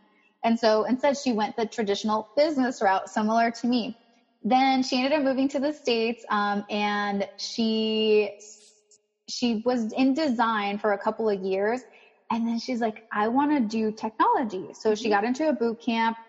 She became a coder, and she now is this perfect hybrid of design and technology. So she not only understands like how the world works, like coding and everything, but she also understands like the visually, like aesthetic side of it too. And so this is the perfect role for her, because she actually gets to combine both pieces of what she absolutely loves, which is design and technology, and becoming a chief product officer. And spoiler alert, you're actually the very first like outside person and the first organization that I'm sharing this news with, but her name is Stephanie Blondette. So I don't know if you follow her on social media. I don't, but I will follow her now. Yes. We've kept it like on the download, and she's been like slowly like sharing some behind the scenes. She's like, I'm working on my secret project. We're officially announcing it tomorrow that she's coming on board. And the crazy part is like, I live in Seattle. She lives in Florida. So we're on complete opposite ends like of the US, but here we are, thanks to technology, building a company. So long story short is set rules and say, this is how far I can take the company. She reached out to me. It was still a little bit sooner than what I thought when we would need a CTO and then eventually a chief product officer. Also, during that time, everything kind of kept moving fast. We brought on a chief operating officer. So I have a COO as well. And I say, know how far you can get it, know what skills and tools you're going to need. And that's when you can actually start considering it. For people, whenever you're debating, you know, do I bring on a co-founder? How's that going to work, the percentage? Because that's something that can take like months to figure out. There's this website that it's founders.com. It's missing the E. So foundrs.com. It's not the most aesthetically pleasing site, but it gets it done, where you basically answer questions and it'll spit out, this person deserves this percentage, that percentage. And at least it gives you ground to be able to start talking about it.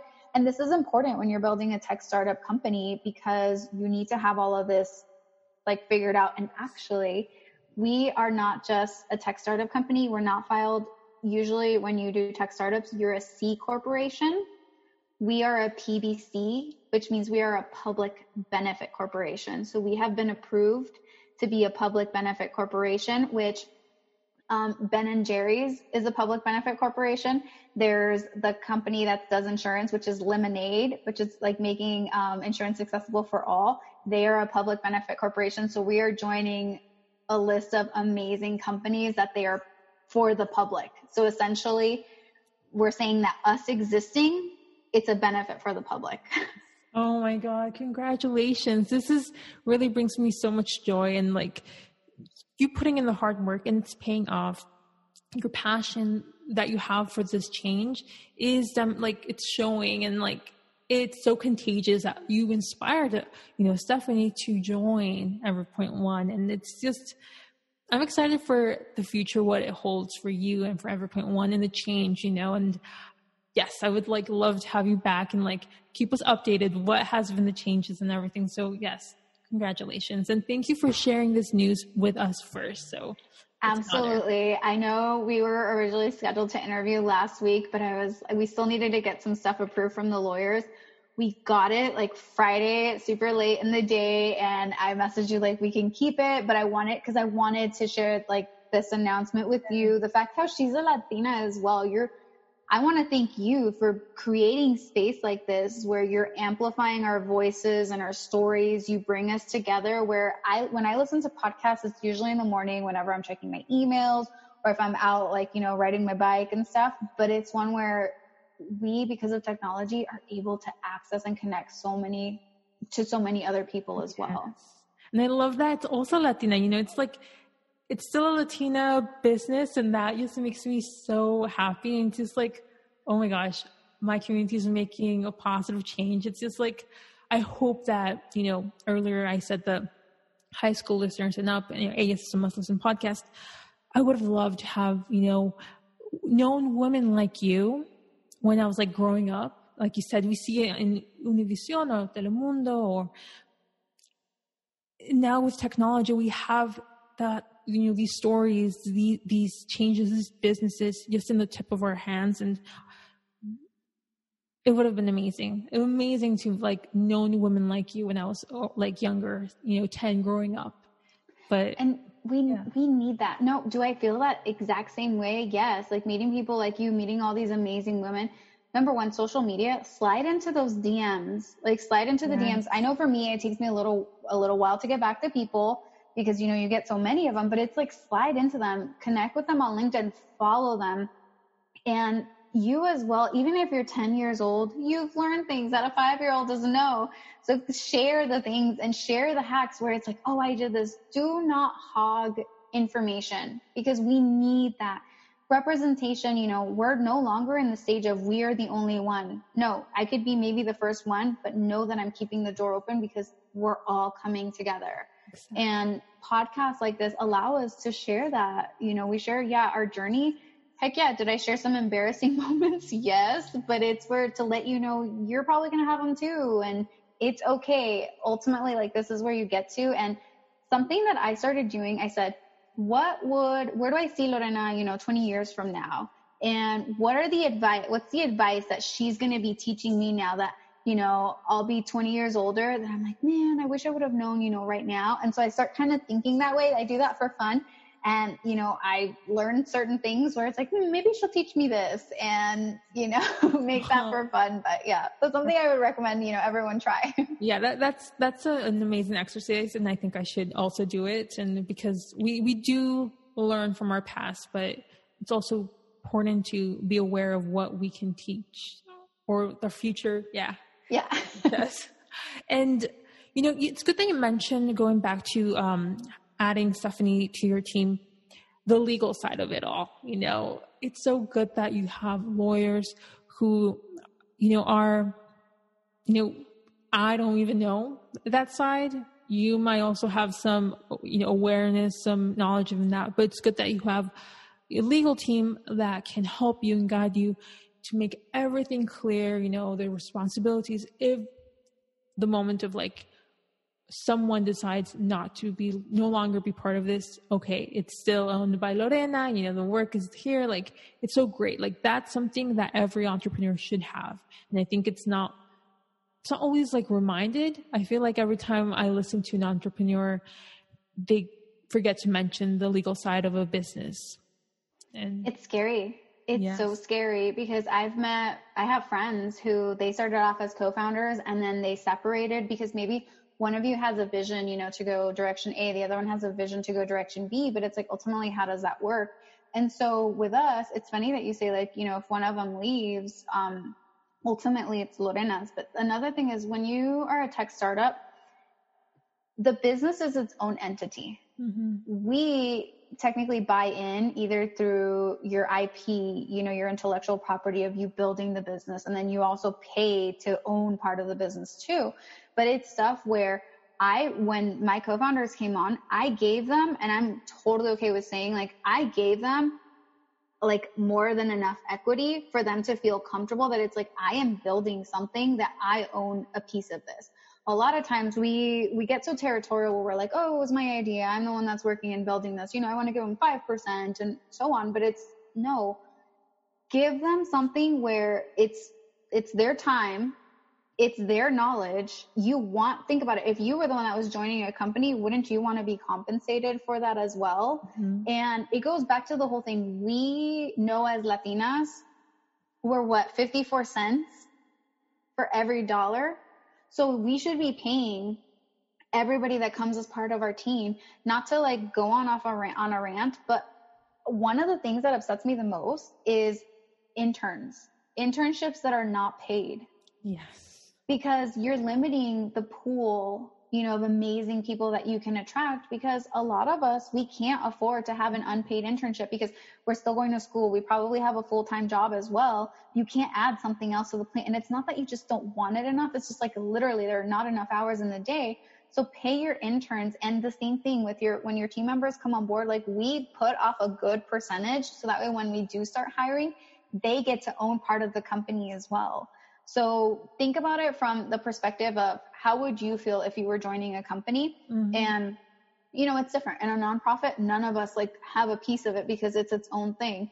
But yeah, there's so many things like I've learned. There's sole proprietorship. There's LLCs, which LLCs are actually not recognized in Canada. Then you can do like S Corp, C Corps, PBCs. Like there are so many things. So talk to a lawyer.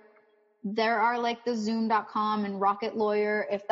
If you're starting like an LLC, go down that route. If you're looking to do a tech startup, I just say this is one of the things that you want to have saved your money for, because it's better to get it done like early on and have it right, especially if you're wanting to go the venture capital route, because they will look at all of this information. Like, do you have all of your ducks in a row? And I'd rather outsource that because I'm not an expert at that. So I'd rather have a team of experts help me on that end.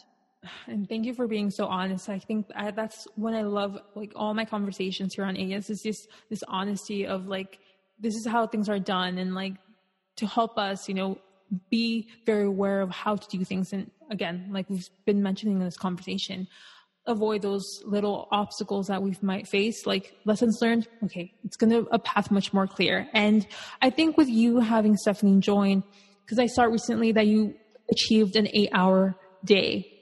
You worked more than 8 hours to build Every Point One. So how was that experience of going to the 8 hours? You even shared on your Insta stories, the Google Excel sheet of like the calendar of how you like put things in, which I have to share. I started doing that. I was like, okay, I'll start applying that. And it's been helping me. So thank you, Lorena. But how did you achieve that 8-hour shift as an entrepreneur? And how do you respect those boundaries that you've placed for yourself? And I think it's going to be much more easier with Stephanie on board. But again, you're building, you're growing. I imagine there's going to be some overstep of you overstepping those boundaries to make things happen. But like you said earlier, Lorena, before Global Girls Give, you were like, yes, I'll do that now. And like you waste the whole night and like making it happen. But now like, no, I need the time to really build this so I can give you a quality product and service. So share with us how were you able to make that happen? Yeah, so this actually started back in my ADP days, because I would have to meet 7 clients face to face on a weekly basis. Like that was our goal. And so there's, the scheduling time to actually make the appointment, to prepare for the appointment, to drive to the appointment, to get to the appointment, then to do all the work after. So I got used to block scheduling. Pen and paper, because I was a pen and paper gal, and I would highlight. I would color code my entire calendar. I would see a color. I knew the type of activity. My brain would start to switch to that type of activity. With Global Girls Give, I didn't have the bandwidth to do pen and paper anymore. Everything became digital. So I still started doing the time blocking thing. And I would say start with prioritizing what's most important to you. For me, family was always there. Mm-hmm. So even if, recently married, I wanted to make time like to spend with my husband. Maybe it was, okay, we're watching Netflix or we're going on a walk.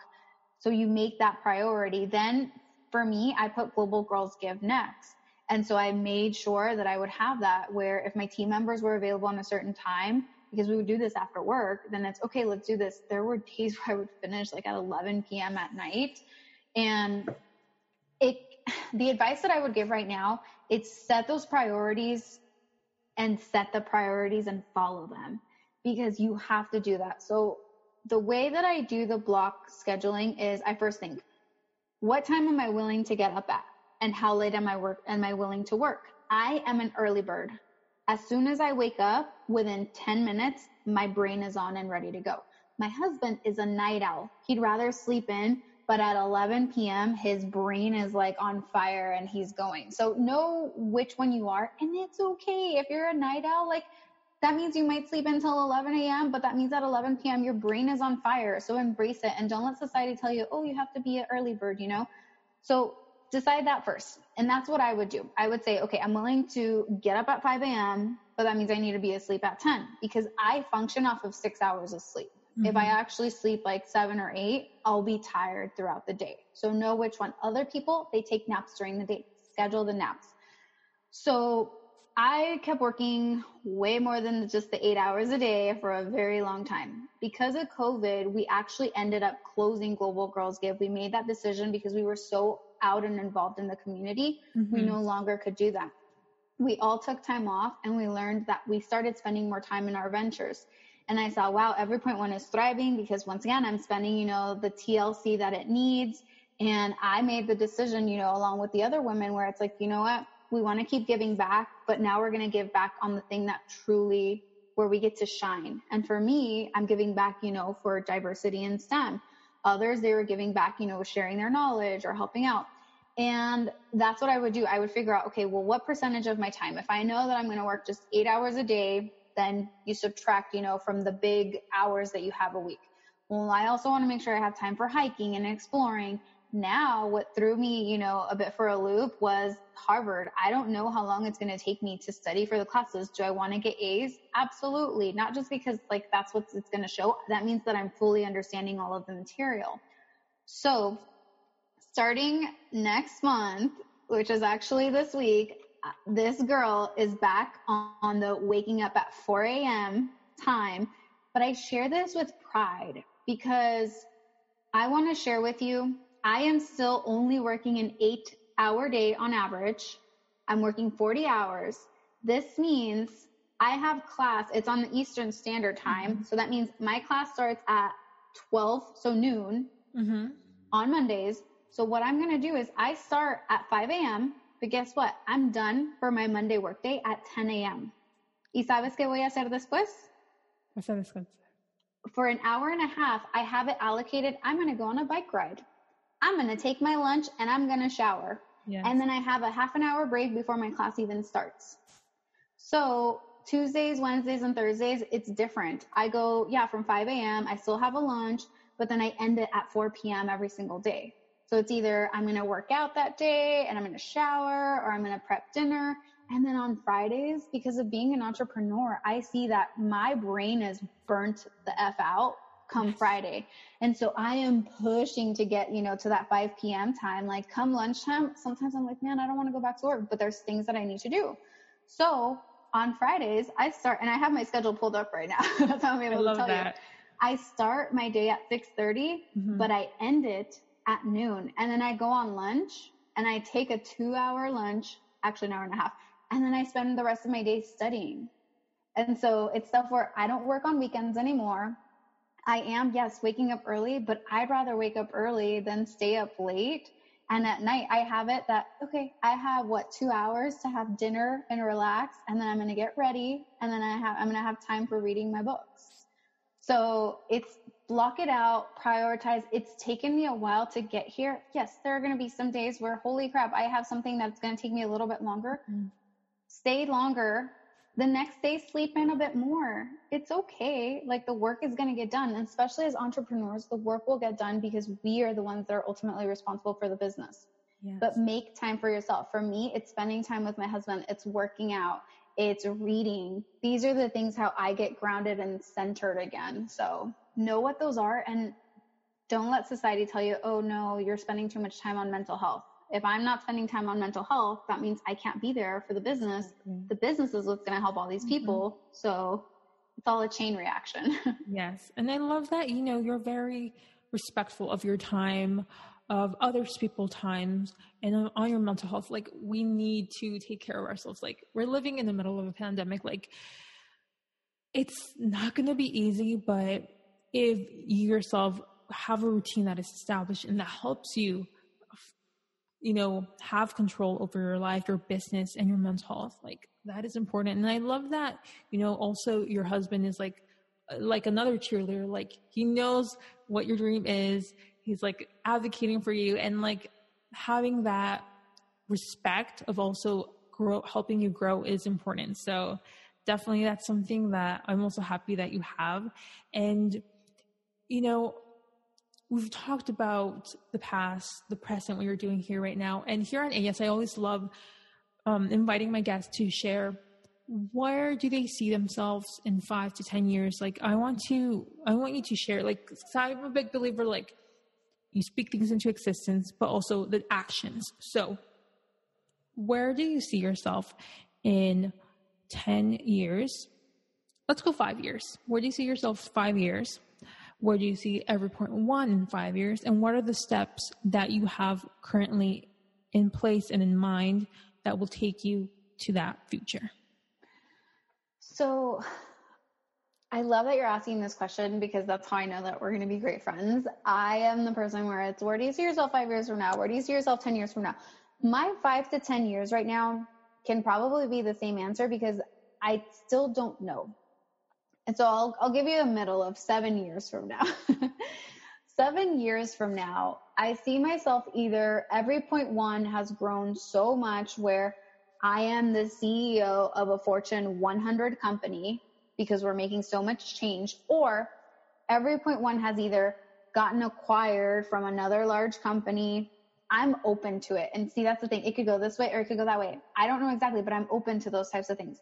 Regardless of what happens, whether someone buys us, whether I'm, at the forefront running it, all I know is I'm going to have made money, and this money is going to go back to people like us.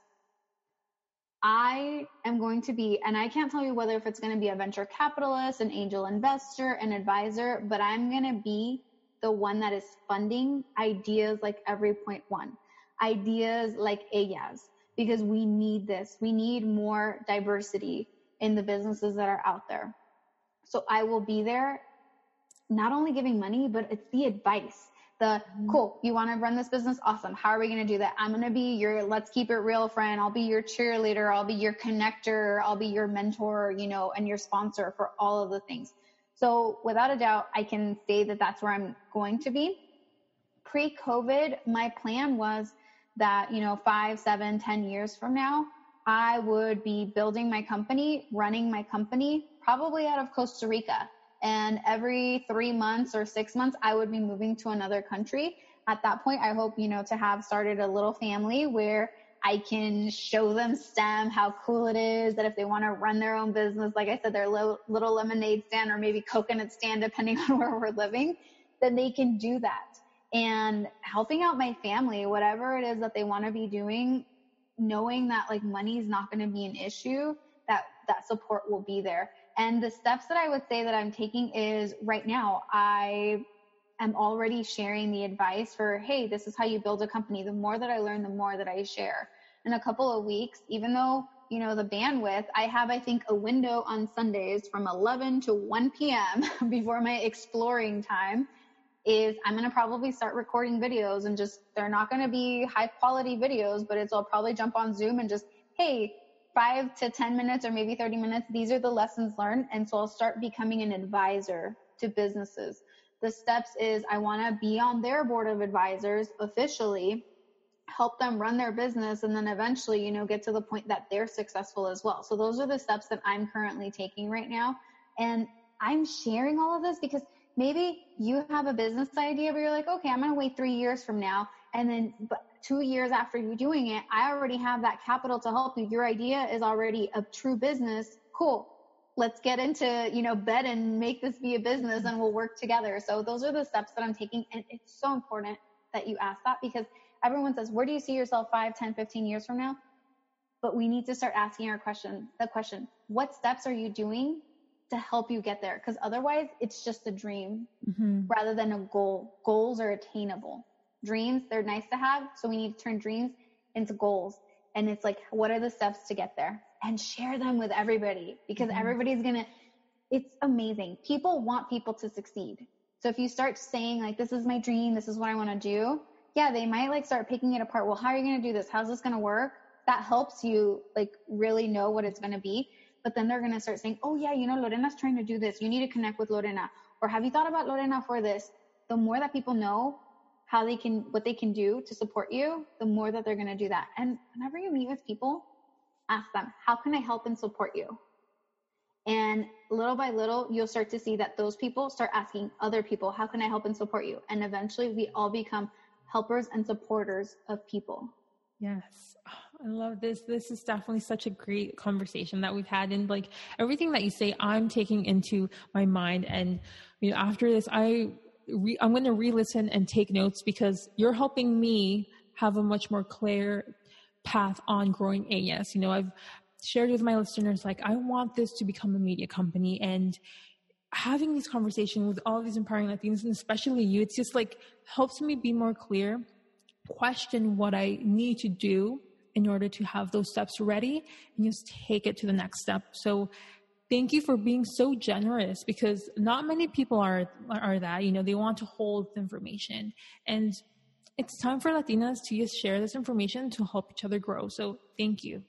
And, you know, we've had this wonderful conversation, and you've had this journey that I love. I love because you have the business background, you have the science background, you've had the networking background, like all of that you've experienced and lived is such a great combination ingredient to grow Every.Point One. So I'm just excited, and I want to ask you, if you had the opportunity to time travel back in time at whatever age, you know, you decide and you approach little Lorena, what would you say to her, knowing what you know now at that age? You know, I haven't thought about this question, but I guess, you know, the thought comes, ooh, would I tell her like pursue science, pursue this? Because who knows, maybe, you know, I would cure something if I convinced her like pursue science. But no, I don't think I would change anything. I think what I would tell her would be advice where things sometimes may seem like they're unfair, and they might be. Follow whatever your gut tells you that it's the right thing, but always make sure that you keep helping people along the way. And if you learn something, share it. And yeah, that's what I would tell her, because you know what? I still remember my first day of kindergarten. Like, I went into kindergarten knowing like my multiplication tables, because my mom was a stay-at-home mom, and she wanted us to like know our stuff. So I went into kindergarten knowing that. I knew how to tie my shoes, and I still remember day one, like I'm teaching this kid, like, this is how you tie your shoes, you know, where it's always like giving back. And I think, yeah, that's what I would tell her. Just like, don't give up. The situation's going to be unfair, because there are a lot of times I felt where, holy crap, this really sucks. And we think this life just isn't meant for me. You know, maybe my kids will be able to have this because I'll create this for them. No, we deserve this for ourselves too. And the situation, life is always going to be unfair, but know what privileges you have, because the things that maybe I'm taking for granted, other people are like, man, I wish I had that too. So that, but always pay it forward, because you never know how that can change somebody's life. And for you, it's just a piece of information that you just have now. You can change someone's life. So yeah. Beautiful. And, you know, thank you for giving me your time and sharing your journey, sharing your story with us today here on AES, and sharing the great news. I think, you know, this episode has a lot of great nuggets of information to take the next step in their entrepreneurial journey, and not just be afraid and like advocate for themselves, and really be clear on their why, be open to changing and evolving in their business. And I'm just so happy. I'm excited for our listeners to listen to this. And where can they follow you? Where can they follow Lorena? Where can they follow Every.Point One? You know, if they have any questions. Yeah, thank you so much for creating space for us to share that. You can find me on Instagram. I go by the handle, like I mentioned, at Girl Change the World, because we can all change the world. You can follow us on Instagram, which is at Every.Point One, so everything's spelled out. Our website will be launching on Tuesday, and we actually have a survey that is going live. I believe by the time that this episode launches, we'll still have maybe one more week left of it. If you are a woman in STEM, please complete the survey. Or if you are a woman who has purchased a technology product, a science product, please complete this. If you are, like I said, an employee, if you're involved in the development of a product, like a STEM product, please share your story. We have the survey because we want to learn what are all of the things that happen, so that when we go to these companies to demand change, we know that we're not missing anything. And ultimately, you sharing your story means that you're changing the game for everybody else that comes in after you. So yeah, find us either on social media, on our website, and if you can, just find the time. It's a 3-question survey, and it'll help us out a lot more. But just know that by sharing your story, there's so much power in your story. So continue sharing, and find me on the story, slide into my DM, because I'll usually do a lot of behind the scenes on this is what my day is like. I share the wins and I share the lows. I keep it real with you. Seriously, please do, because Lorena's schedule really has helped me being more focused and being able to do more things here on Ella. So I highly recommend you follow her and just reach out and also do the survey. And thank you, Lorena, for your time. Thank you for listening or watching. I hope you really have that motivation and clarity on your entrepreneur path, or not, maybe your project or side business. Yes, having these things clear and knowledgeable. I hope you've written notes down, because this episode is a must listen on, like repeating 5 to 10 times. So I hope you've enjoyed this episode. You can follow AS on Instagram at ALLAS the podcast. We're also on LinkedIn at AS Podcast. Go follow us there. We can also post things and everything. And you can follow me on Instagram at Bren_Jai. That's BREN_JAI. Thank you once again for listening and watching. You can listen to a new episode in 2 weeks. Adios. If you've been listening to AS for a while, you know that I'm a big supporter of providing a platform for Latinas to share their stories and inspire current and future generations of women. With that said, I'm looking to get this podcast into the lives of more amazing Latinas just like you. You can help by going to Apple Podcasts and write a review. Tell me what you think and leave any number of stars. It would mean the world to me. Thank you in advance. AS is produced, hosted, and audio edited by me, Brenda Hernandez Jaimes. Our video conversations are edited by Javier Ortiz Ruiz. Our logo and podcast cover art was designed by Jennifer Cepeda. And thank you to Shrew, who created the podcast theme song, Sunken Streets. You can download this track on freemusicarchive.org or listen to him on Spotify, YouTube, and follow him on Instagram. This is AS.